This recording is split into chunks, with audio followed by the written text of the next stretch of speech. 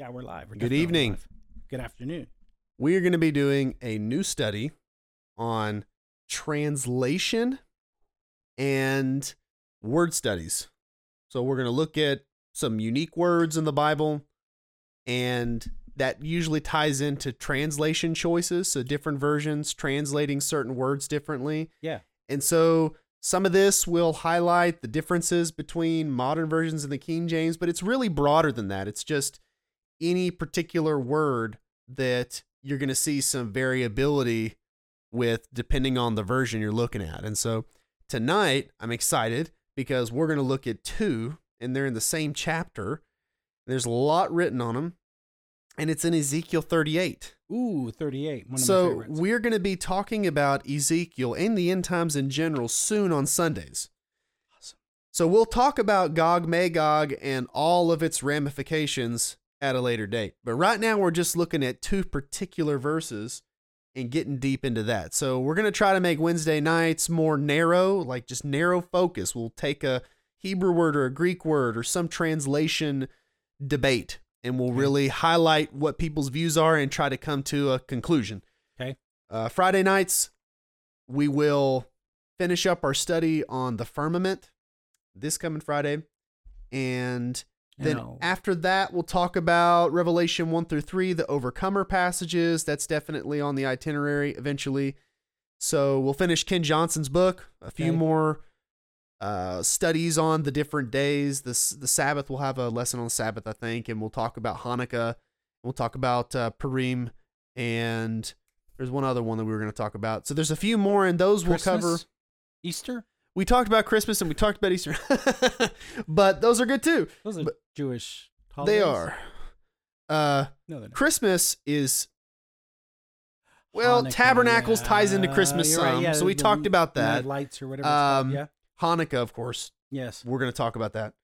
Anyways, so those are the studies that we're doing, and Sundays we're going to be going through 1 John as usual, and once we finish that up in a couple weeks, we'll be back into the end times.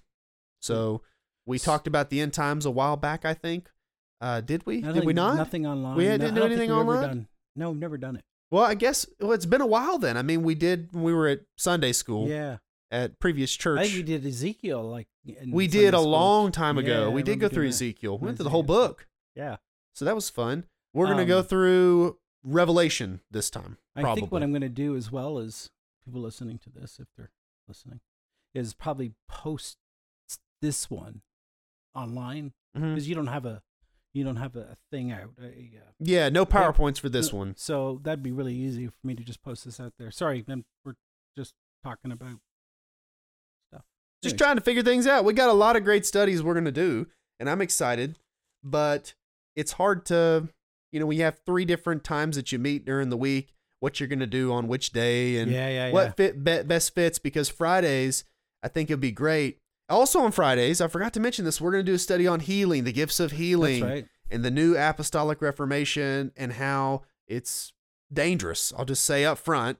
Yes. And if you don't agree, then listen to what I have to say. Right. Because we're going to look at the Word of God and we're going to see what it has to say. Even if there is real healing and that Yeah, miracles yeah. do happen. And we're not what you might call the radical cessationists that don't believe there are any miracles. I mean, the fact that we're breathing right now is a miracle. That's right. Amen. That we take for granted sometimes. But yeah, I do believe God does miracles all the time. But the gifts of healing and tongues and prophecy and apostleship, and all that stuff, it's questionable. we're going to talk about that for sure because that's important. But that'll be on Fridays. But let's get to Ezekiel 38. The first translation debate revolves around verse 2. So it says, Son of man, set thy face against Gog, the land of Magog, the chief prince of Meshech and Tubal, and prophesy against him. So again, the meaning of Gog, Magog, we'll break down more in detail later. But I'm going to go ahead and give you a sketch. If you've never heard of Gog, Magog, this is an end times conflict, and it has not happened yet. There's nothing in any history, whether it's from the Bible or outside the Bible, to say that this has been fulfilled already. It has not been fulfilled, and it is put in the context of the end times. The Bible talks about the time of the end, and in this section of scripture, that's the focus of this Gog-Magog battle. And it's not a war. because it happens pretty rapidly. You have the opening hostilities where Gog invades Israel in the north, the mountains of Israel. God intercedes and he defends his people Israel. He wipes out Gog, and he also puts a fire upon the land of Magog. Right. So some people believe this may be nuclear, possibly, and that's a possibility. Or it could just be God. I mean, I don't think that it was a nuclear bomb when Sodom and Gomorrah took place. No, I think that was right. God. So however he accomplishes it, it's going to be God. And it's Russia invading Israel. So Gog comes from the land of Magog. It's Russia in addition to the allies. Right. Iran. Yes. Persia is included in the alliance. Meshech and Tubal would include Turkey. Yep. And so we have Turkey, we have Iran, we have Russia. And no time in history ever before have they been allies. Buddy. Right now. Yeah, right now. They're best friends. Yes, they are. And they're working together. And people would dispute that maybe with Turkey. But Turkey's interesting. Well, they've tried to be included more in the Western powers, but they haven't. They've never really been. There was a turn, right? There was a turn when I can't even pronounce the guy's name, or the president Erdogan. There you go. When he came to power, some say illegally, but regardless of that, there was a turn because they became more. I think they're Shiites. I'm trying to remember if that's they're definitely more liberal as far as Islam goes. But so what's happened is they've gone the other way, right? They went to war. They were always Muslim nations. Yes, right? absolutely. And so, but what happened is they became more radical, and became more of a theocracy. Essentially, that's what they are now, even though they would probably argue against that. But the thing about them is right now they're buddy-buddy with Iran, and they're also buddy-buddy with Russia, even though at the very same time they're buddy-buddy because they're in NATO. Yeah. Right? So they're in a very interesting position, right. and I think that they're going to choose their side. That's right. And they're also suddenly cozying back up to Israel. So it's interesting what's going on there. Yeah, but here's the thing about Turkey. We know that they don't love Israel. No. They don't. They used to. Sort of. They don't love Israel now. Correct. And because there is this tension revolving around the gas line, the pipeline that has been proposed, and, there was this dispute about it bypassing Turkey, and Turkey got really mad about that, so they shut it down. It's been kind of laid to the side for a while. Sure. And I think it'll be taken up again. Yep. But there's a lot of stuff going on right now. There's a ton. But all we can say is this.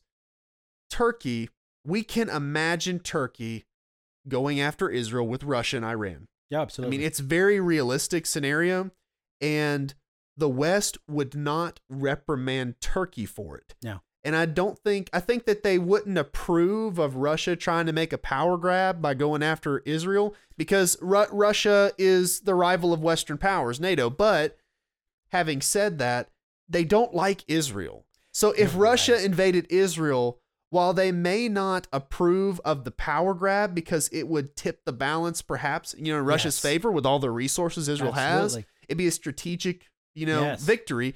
They're not going to like that, but at the same time, they're not coming to the defense of Israel. No. And we see the whole world right now hates Israel. They malign Israel. Western powers have gotten less and less friendly with Israel over time. Absolutely. And back in, 2018, whenever there was the big controversy about Israel was attacked on their anniversary. Yes. And it was brought before the United Nations. There were a lot of people that were saying we need to punish Israel, make Israel accountable. And the only person there who was coming to Israel's side was America, specifically Donald Trump. And so that was that one person who's saying, no, we stand beside Israel. Yes. We're going to move that embassy to Jerusalem. So you had a high note there. And now I seriously think that if Israel was attacked in Trump's administration, there's a very good chance that we would help. But absolutely, there would have been. But now we would not help. Absolutely. And so anyways, like me and, my companion here are saying, right now things are set up to where this Gog-Magog coalition could happen any day. And I look it up all the time. I'll type in Russia, Israel when I get in the morning. I go to allisrael. Yeah, I just open up my computer in the morning. First thing I do, Russia, Israel, because that's the next thing. Yeah. The rapture, I can't tell you when that's going to happen, right? And when the rapture happens, well, I'm going to know because I'm going up with the Lord. Right, amen. But I don't want to be ignorant when Gog-Magog happens because I want to tell everybody. I'm going to be pointing it out saying, this is it. I've been telling y'all this is going to happen. Right. The Bible's been telling this for a long time. Praise the Lord. And I wonder how the amillennialists and post-millennialists and those people that don't take these prophecies literal, I wonder how they're going to react. Yeah. It'll be interesting to see if we're here because the rapture could happen before. I think we don't know. Happen after, but I kind of hope that it happens after. So that way I'll be able to use this as a witnessing tool. Right. This is God's word being fulfilled. Yes. And I think that God might just, leave us down here to do that. Yeah. But we don't know. We'll have to see, But what are we talking about? We're talking about verse 2. So it talks about Gog, the one who leads Russia. And if this happens in our lifetime, it's a good chance it's going to be Putin. Gog, the land of Magog, that's in the north.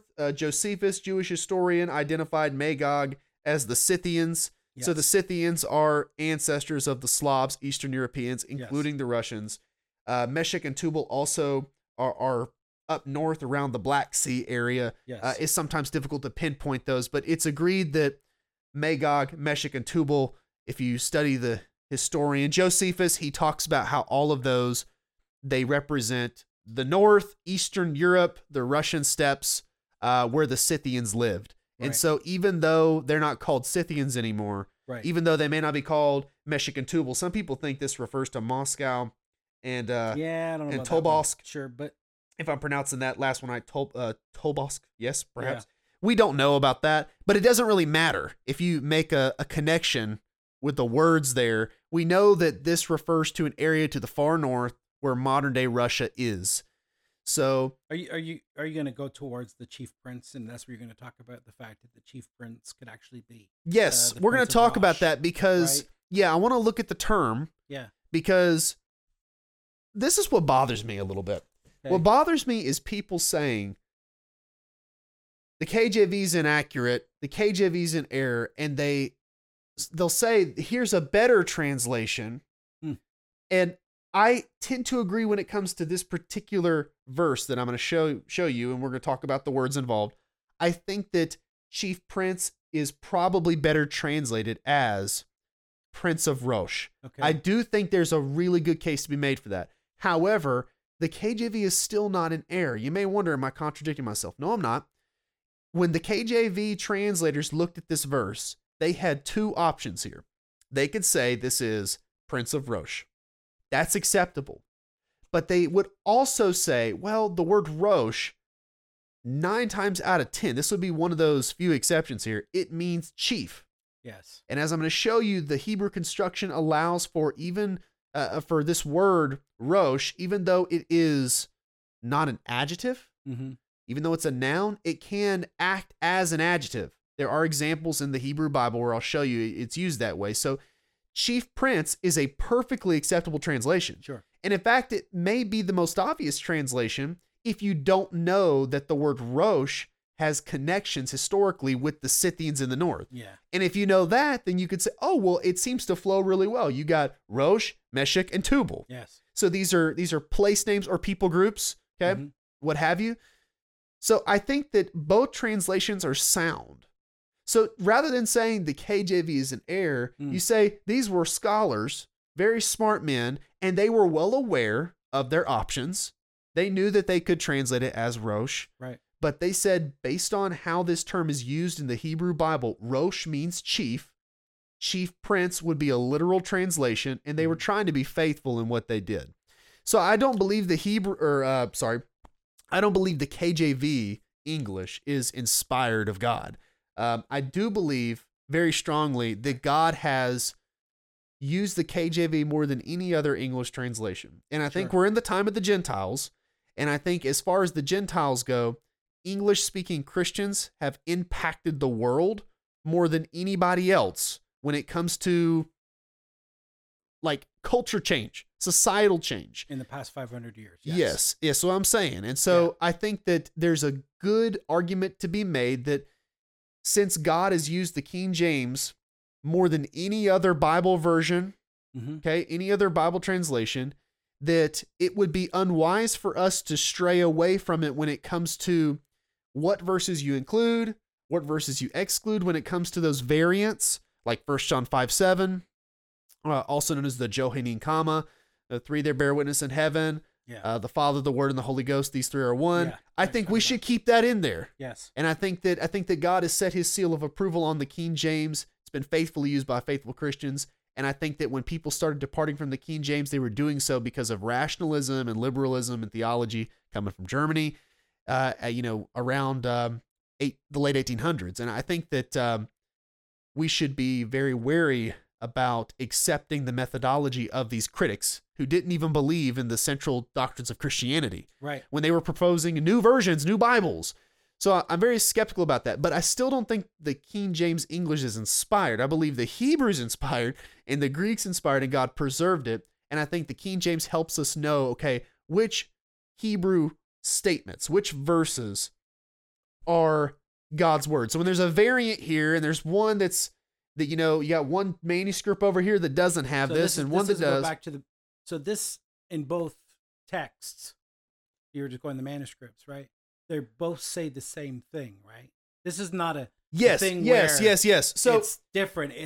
I'm just distinguishing. All of them, it's all the manuscripts are saying the same thing. So this is one of those things where it has nothing to do with the text. Yes. It has to do with how you bring the Hebrew into English. Yes. What I'm saying though is, to clarify, I don't think the King James is perfect. Right. I think that it's what you would call demonstrably inerrant, meaning that I've not found a place where I can say that was flat out wrong. Yeah. Now, I can find a lot of modern versions where I can say that's flat out wrong. Right. But I've not found anything in the King James. Usually when I'm tempted to say, well, maybe that's not right, I research it and I'm like, well, I still may not agree with that particular option, but they had great reasons for going that way. Okay. Yes. So anyways, I just wanted to preface everything with that. But the word Rosh means chief. Yep. It is a noun.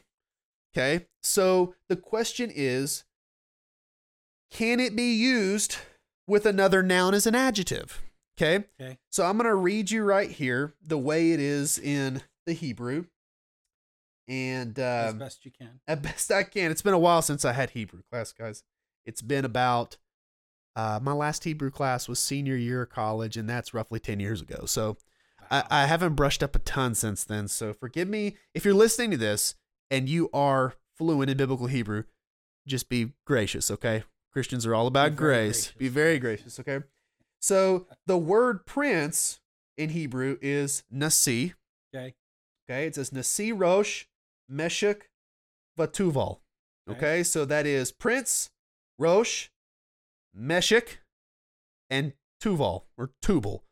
So if you were to literally translate that, okay, it could very well be prince of rosh, meshach, and tubal. Because the word of is not there, right? It's not there. It's not there, but this construct. Yes, we're talking about Hebrew syntax. Yes. This construction flows very well, and that's an argument that I've heard quite often. It flows very well to say that you have three words here, okay, three peoples, three places, and this nasi, this prince, he's prince of those three, yes. Rosh, Meshach, and Tubal. Yes. And that fits perfect. Like, that's a good, smooth translation. Yes. So the question is, does Rosh have any connection with a people?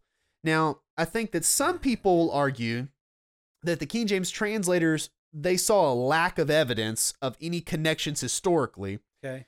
And so they went with translating it as chief prince. Well, there are many ancient references to a people called Ros, okay, or Rox, pronounced in slightly different ways, but they all seem to have that same word origin. And I think the King James translators were aware of that. I can't tell you because I don't know what they brought to the table anytime they discussed a translation choice, but it is pretty common information from antiquity that there were people that lived in the north. Yeah. They were Scythians. Yes. Okay. And that's interesting. There's the connection right there because Josephus, again, writing in the 1st century, said Magog is the ancestor of the Scythians. So in Genesis chapter 10, where it talks about Magog, and he's the son of Japheth. Okay. But you can go there and read the genealogy. Sure. Magog, according to Jewish tradition, ancient Jewish tradition, was the ancestor of the Scythian people. And so here we are talking about them because it says Magog. Okay, we know that Gog is of Magog. Okay, yes. So that would automatically make one say, oh, okay, well, we're talking about the Scythians. So is there any connection between the Rosh and the Scythians? Yes, there is. So the Greek, they referred to a people to the north, the Scythians, and they called them Hoiros. Okay, Hoiros is translated literally as the Ros or the Rosh. Okay, that difference in pronunciation is very slight. And Strabo, who was a very famous Greek historian from the 1st century BC, he talked about the Roxolanians coming from the root rox. Okay, so also very similar. And again, those are just two that I was able to find and make a note of here, so that way I'd have something to share with y'all. But if you were to go online and look up just a handful of commentaries, some of the older ones, like 1800s and before, they're very good about quoting the classics. That's what I like about them. And so they refer to people like Strabo and what the Greeks had to say, and Josephus and what have you. So the Rosh were people that lived in the land of Magog. Some people place them on the Volga River. Okay. And so this would be a good way of a catch-all description. If you're saying Rosh, Meshech, and Tubal, that's a great way of taking in Eastern Europe and Russia, specifically Western Russia. So this would be a really good way, if you're going to talk about Russians in the 21st century, if you're making a prophecy, this would be a really good way to get Russia in there, okay? So is there a direct connection between Rosh and Russia? It's not a direct connection, but there is one that I think can be established. There's this debate among scholars, and I'm not I'm not in the know as far as all the details, but there is a debate amongst historical scholars where the term Russia came from. Okay. So some people believe that it comes from the word Rus, which refers to rowers, and it's a reference to Swedish Vikings that rowed their longboats down the rivers from Scandinavia to Russia. And in modern day Ukraine, around Kiev, they set up a kingdom in the Middle Ages known as the Kievan Rus. So some people believe that Rus is a Swedish term, or not a Swedish term, but a reference to the Swedish Vikings, because it means to row, and it's a reference to those Vikings settling. However, there are other scholars that say, no, that's not where the term comes from. The term referred to a people long before the Vikings that, again, settled around the Volga River. And the Rus were a Slavic people group. They were not Scandinavian Nordic Vikings. So that's the big debate. So if you go with the Viking view, then it would be hard to cement a direct connection between, okay, this is a people group mentioned here that existed in Ezekiel's day.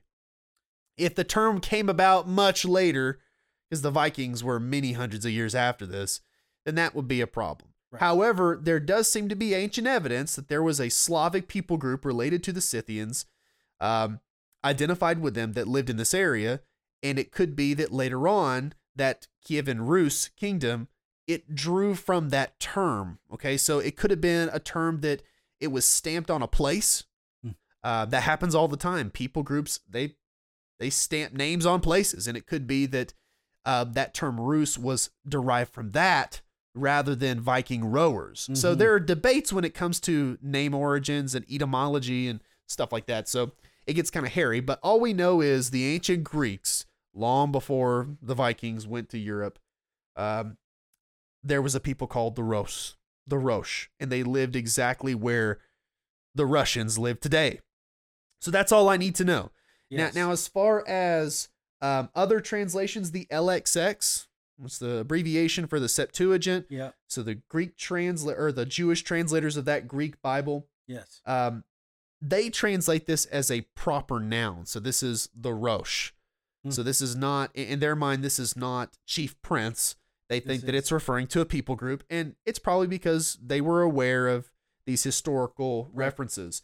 However, I do, just for the sake of being fair to the King James viewpoint, and because, I mean, I want to be fair, I want to read you one reference from 1 Chronicles 27.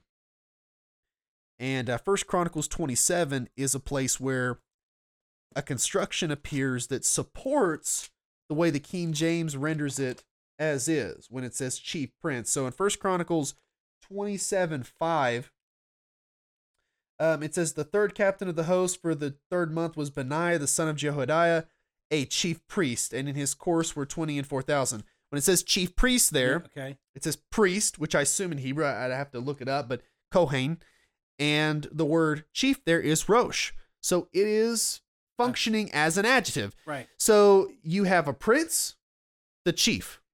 That could be the translation of Ezekiel 38:2 here, that he is the chief prince of Meshech and Tubal. Gotcha. So that works. Sure, absolutely. But the construction flows really well when you have prince of Rosh, Meshech, and Tubal.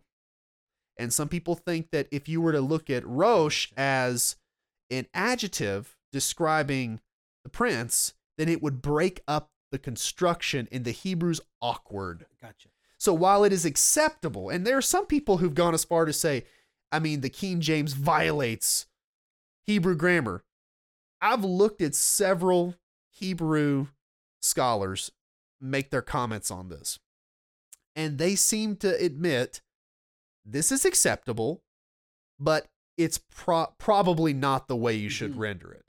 So what they do is they say, to be fair to this particular viewpoint here, this construction is used in the Hebrew Bible. Right. It doesn't violate Hebrew grammar, but Rosh does have historical connections with these other people groups.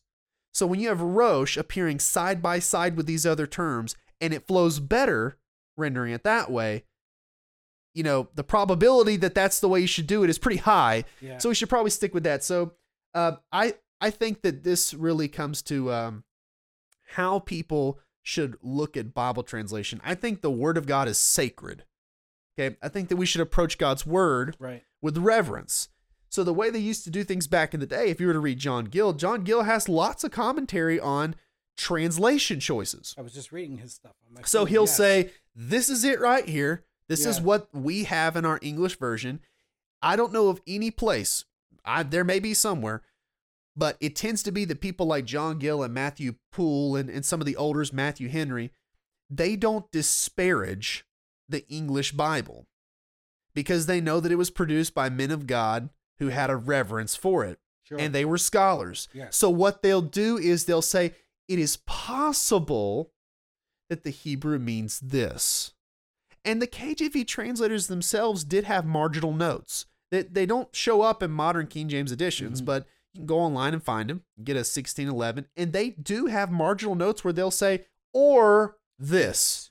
So they admit, we went with this because we think it's the best, but this could work. Be wrong. But we want to be honest, like we could be wrong. So they were godly men who understood that they could be wrong. Yeah. And so whenever in the 1700s, 1800s, when people are making commentaries, they say, it's our standard. We're sticking with this. Yeah. Okay, we have reverence for God's word. We're not going to create confusion in churches. We got one version, and it's a good version. However, when we're writing commentaries and we're preaching, there's nothing wrong with bringing insights from Hebrew and Greek, and the KJV translators wouldn't have a problem with you doing the same. Right. So they may still say, if they were sitting here today, they may say, well, we think you're wrong, but it's possible. They'd say, we think that's possible, you know? We don't deny that it could be Prince of Rosh. Sure. I think that it probably should be Prince of Rosh, but I wouldn't recommend changing it. I would just recommend people doing their research. Right. People are lazy nowadays. Just do some work. Pick up a commentary. Find some reliable, godly men who have studied the Word of God, and you'll find this immediately. Okay? You got a standard. You're never going to go wrong, okay? Because you can still connect this prophecy to Russia, even if it's not translated as Rosh. But you're not going to go wrong using the Bible. If you want to learn some more, you want to get the nuggets. I think Jack Mormon, he's a famous KJV defender, and he said, I call them Greek nuggets. He said, you have an English translation that's reliable. You can trust it. You won't go wrong with it. But if you want some nuggets, some insights, you're only going to get them if you get into the original language. And I think either that Greek or Hebrew, you know. Yeah. But those Hebrew and Greek nuggets are really fun. And so here, when it talks about Rosh, I think that Rosh literally refers to the Rosh that the ancient people referred to. The Greeks referred to. They're Scythians. They're descendants of Magog. I think that fits the bill for modern day Russia, fulfilling this prophecy. Now, the next verse that I wanted to look at is equally interesting, and it is in the same chapter. So in verse 13, it talks about Tarshish. What I've always wondered, I've had this curiosity, like I've heard the different views, but I wanted to know, what do I think? Like I want to make up my own mind about it. So it mentions Sheba and Dedan, and the merchants of Tarshish, with all the young lions thereof, shall say unto thee, art thou come to take a spoil? Hast thou gathered thy company to take a prey, to carry away silver and gold, to take away cattle and goods, to take a great spoil? So Sheba and Dedan, no one disagrees that these are Arabians. Okay, so these are people who live in modern day Saudi Arabia. Yes. So they are looking on at this. They are not involved in it. They are not going to battle. They're not sending their men, and that fits pretty well with current Saudi Arabia. I mean, the way it is today, they become a lot more friendly with Western powers and Israel. And Israel. I mean, it's just a fact. So this may not have been reasonable back in the day, right? But today it's looking pretty reasonable. And so we get that. It's the Arabians there, but Tarshish. Who are the merchants and their young lions? Right. Because that is the translation that we're going to look at. We're going to see whether or not that's vindicated. Okay. So I think that it's Prince of Rosh, but here I think young lions is sound, and we should keep it the way it is. Nice. Okay. So if you look at a lot of modern translations, if you get a parallel Bible and their village with all its villages, I have in the MEV, strangely enough.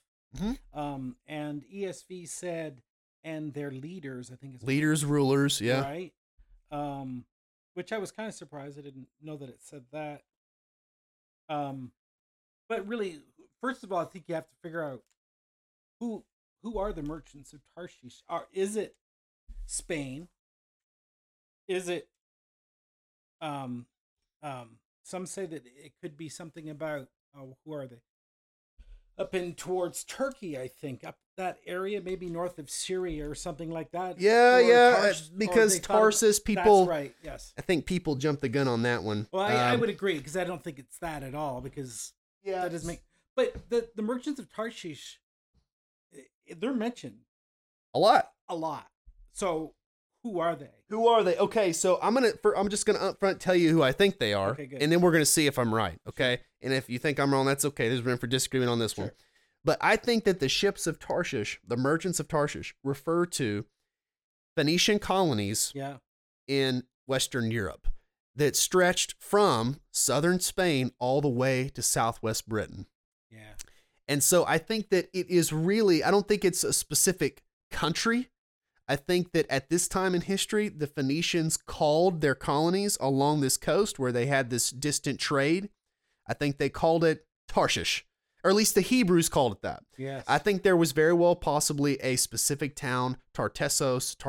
Yes. The Greeks talk about that. It's still not sure where it is. Most think that it was in southern Spain, but it's what they call semi-mythical. Like, we can't really pinpoint exactly where it is. I think that it was in southern Spain, but we know that they did not limit, the Phoenicians, they didn't limit their trade in that area of the world just to Spain. In fact, most of the tin that the Phoenicians got wasn't from Spain. Exactly. It was from Britain, and that's been recently proved. Yes. So this is where archaeology comes into things. Yes. So a couple years ago, I think 2019, I first read about this discovery. It was recent then, so I don't know if it was 2018 or sometime in 2019, but they discovered shipwrecks in the Mediterranean. Yeah. Shipwrecks that were heading to Israel, and there were tin remains that they found, and they wanted to test it and see where it came from. So they compared the tin based on the historical record. Okay, it came from the West. Okay, so this is where they got their tin. The Phoenicians had this trade. So where'd they get it? And they compared it with lots of different 10 examples. Isotopes and all that stuff. And I'm not a chemist, okay? But right. they compared it, the scientists did, and they said the best match is the 10 that comes from Devon and Cornwall in southwest England. That's exactly what I was thinking. And so so they said, as far as the science is concerned, it appears that the Phoenicians were going all the way to southwest Britain. I don't think it's that far. But here's the thing. It seems far to me simply because when I read the Bible, it seems so far away from my ancestors, right? Because I'm thinking my people came from Great Britain, Ireland, Northwest Europe. And how often is it mentioned? Oh, never. Oh, I see where you're getting. So you have to understand, what were the Hebrews saying when they said Tarshish? Yes. So if they were referring to Northwest Europe when they said Tarshish, then there are a number of references to Northwest Europe. Yes. And the Jews had contact with them. And so that makes one wonder, wow, what if some of these Jews that were working with Hiram, we know under Solomon, him and Hiram, the king of Tyre and Phoenicia, they had a really close alliance. Yeah. In 1 Kings 10, they had ships of Tarshish. That is, ships that went all the way to Tarshish. Yes. Okay, so this took a long time, but they would come back at certain times. I think it mentions once a year. I have to double check that.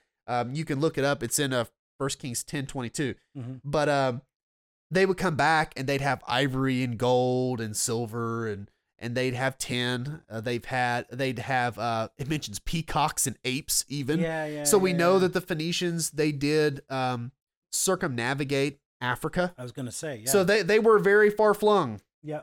Okay. In their voyages, they established colonies in Northern Africa. It's, where they established Carthage.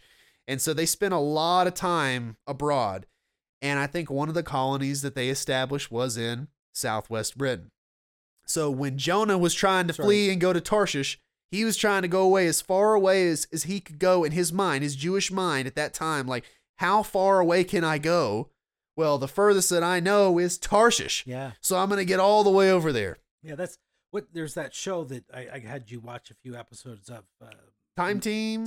Yeah, exactly, right. And they've done a lot of archaeology, of course, in the UK, but in that area. And I remember a couple episodes, them saying that, there's the 10 in exactly those places you're talking about. I just lost the names. Cornwall, Devon. And the fact that it was, pre-Roman, mm-hmm. which would mean that, so that's at least before, year zero. We'll call it, yeah. Right? Uh-huh. So prior to that, and the fact that there was all this tin coming out of there. Yep. And where was it going to? And here's the thing, and I've read several lines of evidence for this, and I'm sorry I didn't bring the particular book, but The Forgotten History of the Western People. You can probably find it on AIG's website or Answers in Genesis website, but it has to do a lot with the spreading out of peoples after the flood. Yeah. And it does talk about Britain because the guy who wrote it's British, so he talks about early Christianity in Britain. He mentions that there's evidence of an ancient Jewish presence in southwest England. He mentions that there's a good chance that there was a synagogue there. And there's this tradition that Joseph of Arimathea, built the first church. And he connects that with the Phoenician presence in southwest England and how the Jews had a close trade relationship with their northern neighbors in Phoenicia ever since King Solomon. That's interesting. And so that would mean that there's a good chance that there were Jews in southwest England, or not England, but southwest Britain, Cornwall. They were there from ancient times, which is encouraging for me because it makes me remember that, hey, the world isn't as big as sometimes we think. In antiquity, people moved around a lot and they shared ideas a lot. Yeah.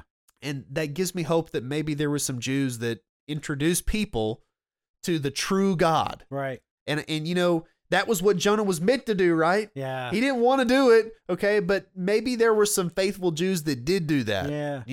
And and I just remember this other thing. They found stuff that was, I think they said it was Phoenician, now that I'm thinking about it.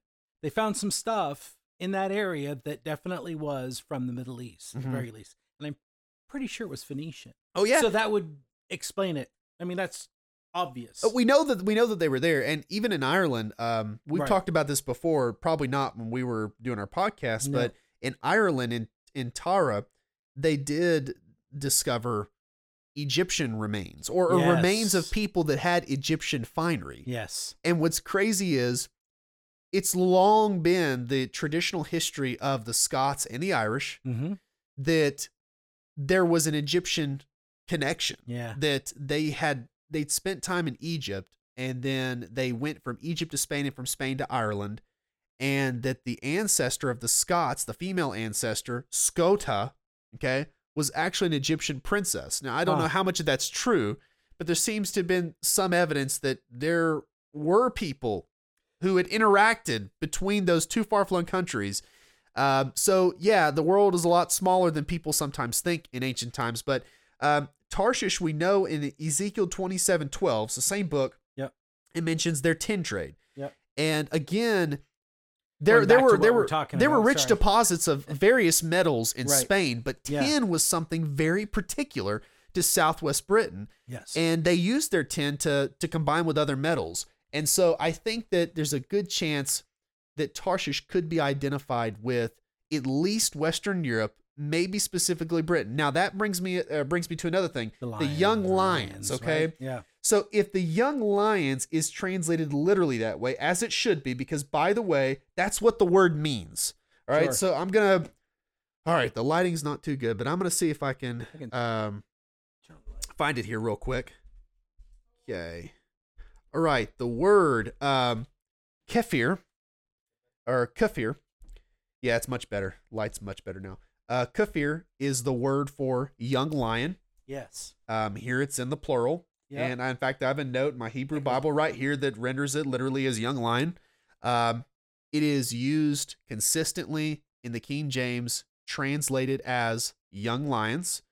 But modern translations, they kind of depart from that here. They render it as villages is a really common rendering. Rulers. I think young lions and rulers is pretty close because they would say young lions is figurative for rulers. Right. So that's not too far off. It's a little looser, but it's not wrong necessarily. But villages is very different than young lions and rulers. So where do they get that from? Well, the word kafar in Hebrew is very similar to kefir. Yes. So they have the same consonants, but they have different vowel pointings.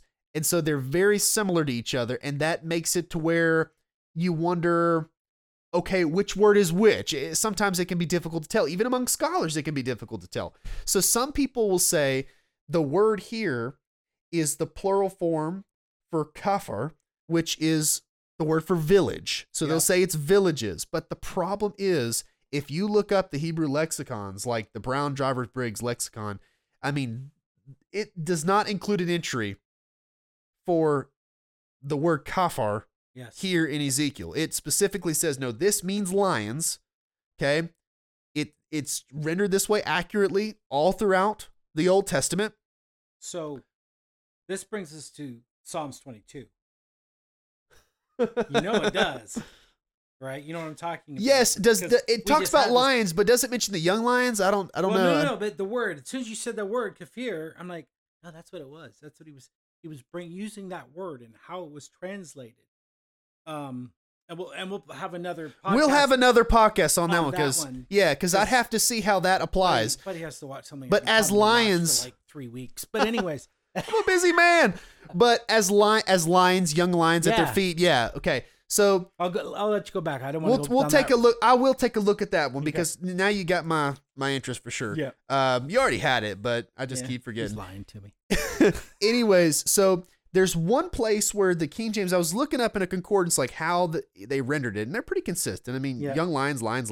Sometimes they don't say young, sometimes they just say lions. But let me find my English Bible here. Right there. Okay. So in Nehemiah 6:2, there is one place where they render it as villages, and I'm like, what? Why'd they do that? Okay. Come on, guys. What's going on? Like, it literally means young lions. I'm gonna find it. Even the Brown Drivers Briggs lexicon indicates that. So why do you render it that way? And as I studied it, I think that the King James wasn't wrong. I think that it just wasn't clear enough. So let me explain what I'm saying. And Nehemiah 6:2, it says, Then Sanballat and Geshem sent unto me, saying, Come, let us meet together in some one of the villages. Villages, that's the key word, okay? In the plain of Ono, but they thought to do me mischief. Okay, we're not going to talk about the context of that. Sorry, just a second. Together at what? It says in 6:2, together in some one of the villages. Right. That's an older, more wooden way of just saying in one of the villages, okay? My translation, this translation, I should say, ESV says at Hekephirim. Hepharim, yeah, Hepharim. All right, so the reason that it does that is because the word is confusing. It's confusing. So they're transliterating it. Yeah, they're putting it straight into English. Now, I want to share with you what it says here in my Hebrew Bible. Okay, let me get to Nehemiah. Okay, so this is what they say. Come on, where are you now? There was one time where you could laugh at my pronunciation of something, and I'm usually laughing at you. That's funny. It says, okay, so for the word here, Kepharim, they say that the meaning is uncertain. It is either a proper name or proper noun, sure, like the name of a city or town, or it means village or villages. Okay. Now, there is another word very similar, and it's a kephirah. Again, y'all, please don't make fun of me too much when you hear me pronounce it that way. It's like kephirah. Blah, that was even worse. Kephirah. It is the female version. Okay. So it's feminine, and it means lioness. And gotcha. So there's this town that's mentioned in Joshua, Judges, it's mentioned in Nehemiah a couple times. And Hephirah means lioness. And again, if you go to the Brown's Drivers Briggs lexicon, it identifies it that way. Now, here it's the plural form. So some people say they're synonymous with each other. So it's talking about that town. However, I doubt it. I think that the reason it's in plural is because sometimes in the Old Testament, there would be villages clustered around one mother village. Okay. And so you would have a like an aggregate, okay? Lots of different villages that they all sprouted away from this mother village. City-states were like that. And you still have that today. You do, yeah. You know, and of course, we got to understand that environs of yeah, Jasper, we have Jasper, we have Pickens, we have North Georgia. Well, we have Jasper, we have White, all these little towns. What's the one right over here? Talking Rock. We got Talking right? Rock. That's all yeah. Jasper. We got right? Hinton. Right. And you got Tate. Exactly Yeah. So yeah. same thing. So what I think we have here is the King James is translating this a little loosely, which kind of surprises me because the King James generally doesn't do that. Right. I don't think it's wrong, but it seems if you translate it really wordy, it would be kind of awkward. And maybe that's one of the reasons why they didn't go with this option. You know, we get to heaven. If it matters to us, then we'll ask him. Right. But here's the thing. I think that it's literally translated as, let us go down, okay, to the Kephirim, which is referring to a collection of villages that sprung away from Kephirah, which means lioness. So it kind of fits. It's like, imagine, they might even have called it, like if we were roughly translating this to English, they might have said, let's go down to the young lions.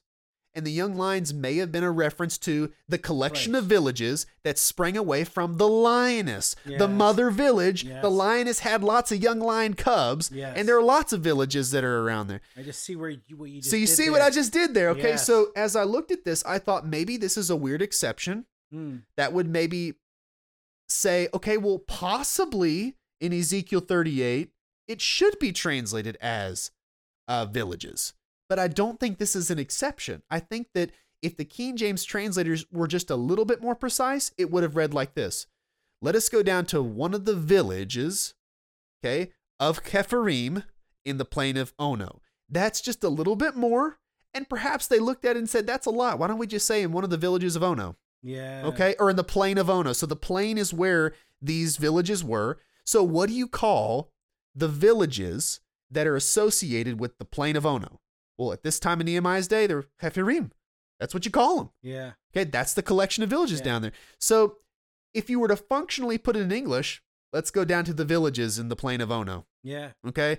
But again, it's one of them nuggets. If you were to get into the Hebrew, you can see Okay, well, they were not just any village, right? Right. It was the Hepharim. Yes. So these were the young lion villages. So is this an exception? Is it literally meaning here villages? No.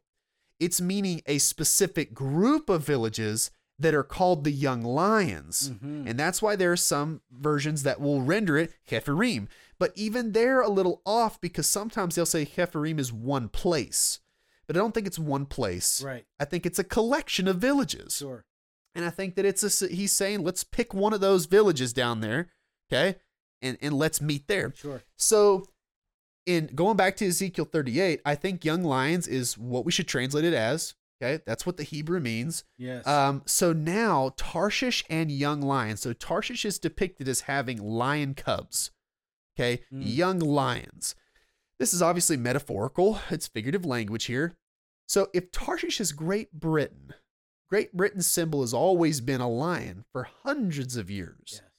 And I want you to look this up. I want you to look it up on your phone, okay? And I've got the note right here. I think it's really cool. Okay. What am I looking at? So in go ahead and look up World War I poster lions or young lions. Do World War I poster young lions. Just type it out exactly like that. Well, my problem is that, typing is not really young lions. Is not the best on this phone. Okay. Now, once you find it's going to have a bunch of lions on the poster. Wait a second. Images. Yes. Now, I want you to read me what you see on that poster, if you can. Okay. The empire needs men, of course. The overseas states answer the call. Helped by the young lions, the old lion defies his foes. Enlists now. Isn't that interesting? Now, Yeah. I saw that poster and I was giddy. I thought that was so neat. So in World War I, Arthur Wardle is the guy who painted that. Yeah. And he was famous for painting lots of different animals because he loved, going to zoos and painting those. So this was for World War I, and the British Empire is depicted as a pride of lions. The old lion is Great Britain, and the other states, Australia, Canada, South America, probably Kenya at the time, so many others. America, I don't know if America was probably involved in that when he wrote that down. Maybe. We do know that America did later on answer the call, but the purpose of it is Great Britain is the lion, and there are lion cubs that sprung off from Great Britain. And we know this historically. I mean, we know that... the guy that painted this, that did this poster, the question is, go ahead. I know what you're going to ask. Go ahead and ask it. Was he aware of the connection? Yes. Now, I tried to find some means of determining that. Sure. I looked up his biography on several different websites. Sure. I wondered if he was a Christian. Was he a Bible prophecy nut? I couldn't find anything. So it doesn't appear right now. Unusual, though, but it wouldn't be unusual. No, it wouldn't. 1918? It would absolutely not. I mean, Great Britain's the lion. That's right. And the British Empire's got lots of cubs. Right. Well, my point is that of him being a Christian and having knowledge of this stuff. I mean...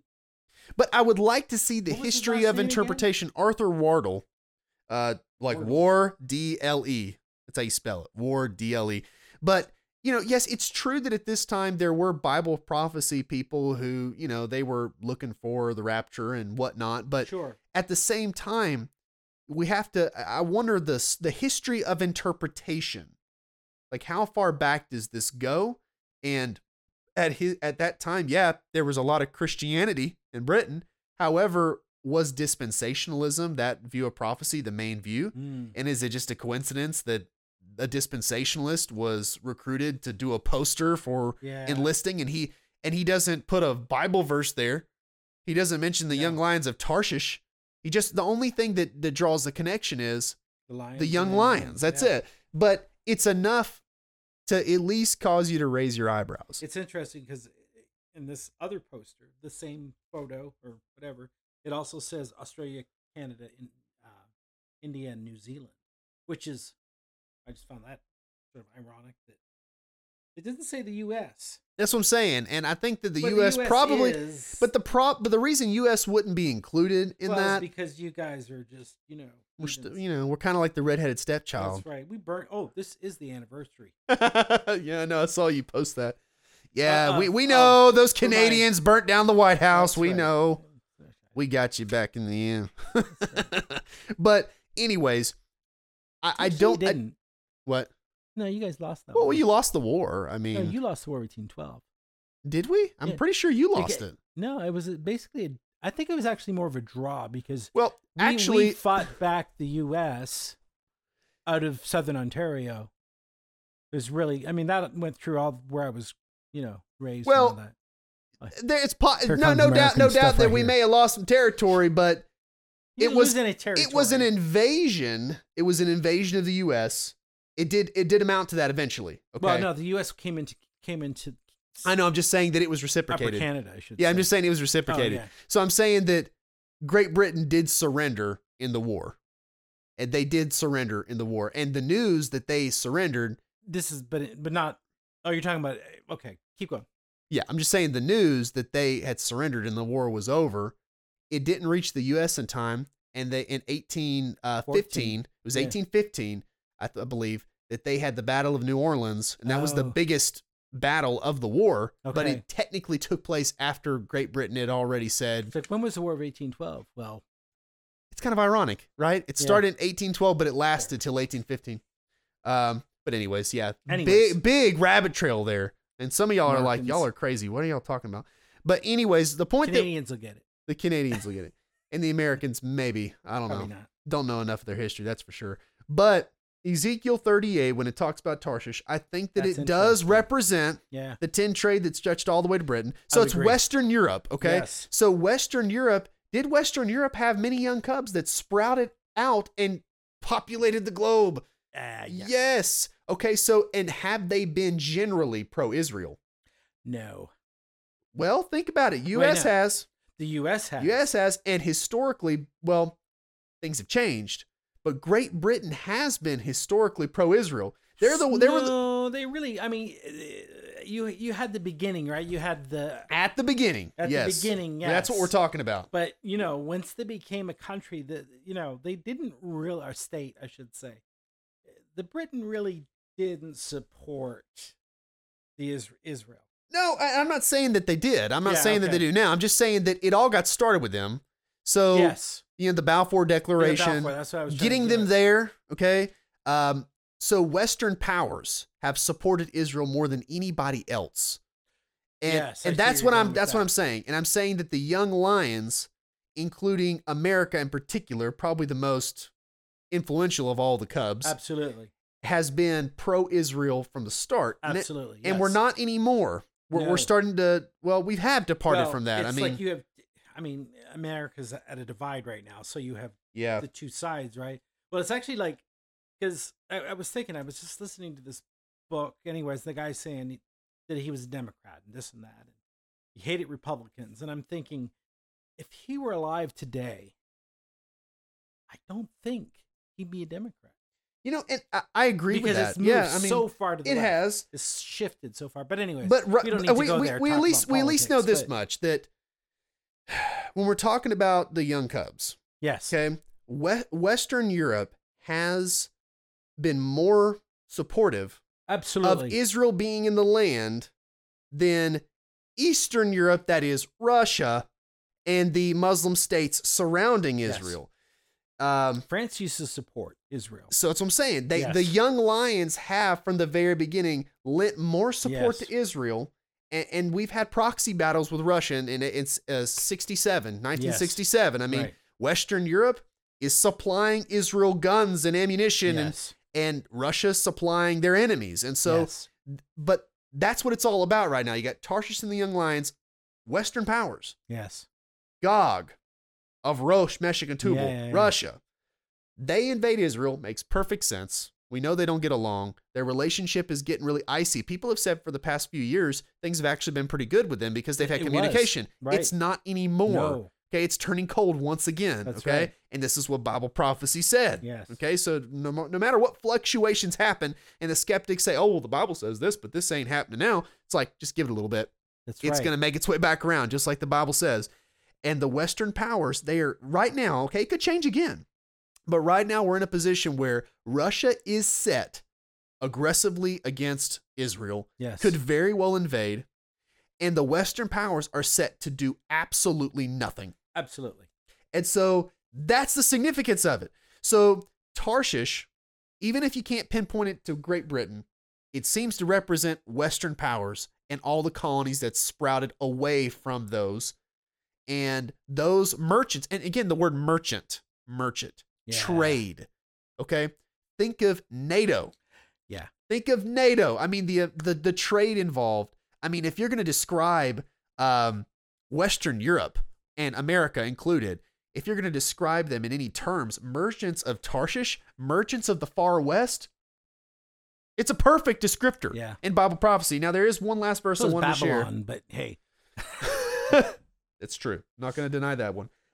In Isaiah 60, verse 9, it says, surely the isles, and that's talking about, again, the far west, surely the isles, Isaiah 69, surely the isles shall wait for me, and the ships of Tarshish first to bring thy sons from afar. Oh, where are you? Their silver and their gold with them. Right. Unto the name of the Lord thy God, and to the Holy One of Israel, because he hath glorified thee. Did you say Isaiah what? Isaiah 60, verse 9. I have never 60. heard this verse before. Isaiah chapter 60, verse 9. Sorry, I thought you were saying, anyways. But it talks about Tarshish, and it says, surely the isles shall wait for me. This is talking about the Gentiles supporting Israel. Okay, I think this culminates in the millennium, without a doubt.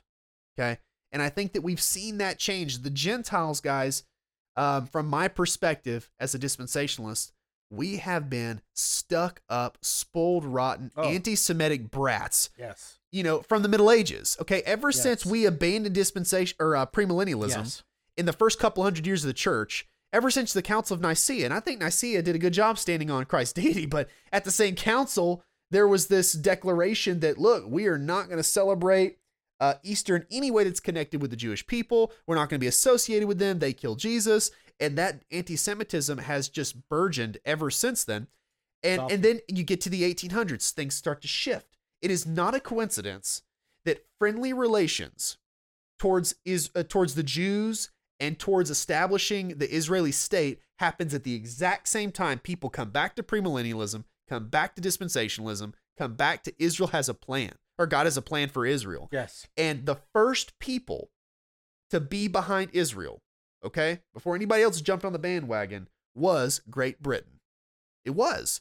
Because Zionism, while it did not originate with Britain, they were the ones that said, we are going to back this. And I'm not saying that from their perspective it was religious, okay? No. I'm not saying that at all. It's a secular movement, okay? Zionism is. There are religious connections, obviously, but Great Britain was the first to get the ball rolling. Yeah. And even if they have even today departed from that, they started out good. And it says in verse 9, surely the isle shall wait for me, and the ships of Tarshish first.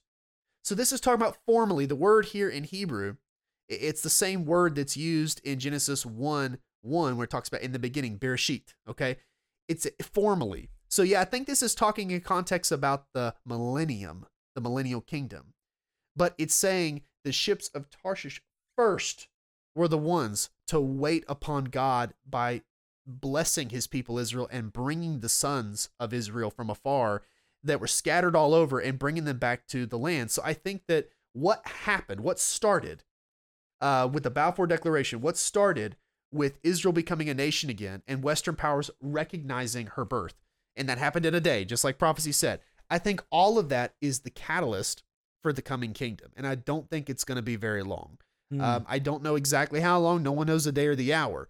But I think this process of the Gentiles, they may do so unknowingly, but ever since then, the Gentiles have been handing things back over to the Jews. They don't even realize it. Yeah. The Jews who've been persecuted and cast off, they're becoming more prominent. They're becoming the epicenter, the world stage. Okay. They're occupying front and center. Everybody's looking at them. And the Gentiles are losing that. They're going to lose it. They're going to lose their position as being blessed. Yes. And you know what? we have forfeited. Absolutely. We have tossed it at God's feet and said, we don't want it. Like spoiled, rotten brats. And that's what Paul said in Romans 11. He's like, or was it Romans 12? He was talking about Israel, the branches being cut off. Yes. And he's like, look, you've been grafted in. He's talking to the Gentiles ethnically. He's saying, God's blessed you. He's turning to you. Y'all are receiving privileges that you never had before. Be careful, because he can cut you off too. Now, it's not talking about loss of salvation. No. Okay, the Jews who were cut off and they died in 70 AD, those were people that didn't believe in Jesus. Right. That weren't saved. But as a nation, they were set aside. And Israel lost all influence for 2,000 years. And now they're getting it back. And it all started with the ships of Tarshish bringing them back to the land. And they did do that, literally. Yeah. The British did literally, aid in that immigration process. Absolutely. And so I think that that's another circumstantial bit of evidence to support that Tarshish is Britain. And the young lions would be those colonies that sprung from Great Britain. And I think that this young lion, America, where we are right now, I think that when Israel is invaded by Russia, we're just going to sit back and we're going to probably shake our head and say, oh, well, there goes Gog, or Putin, maybe is what we'll say. There he goes. He's trying to get that oil.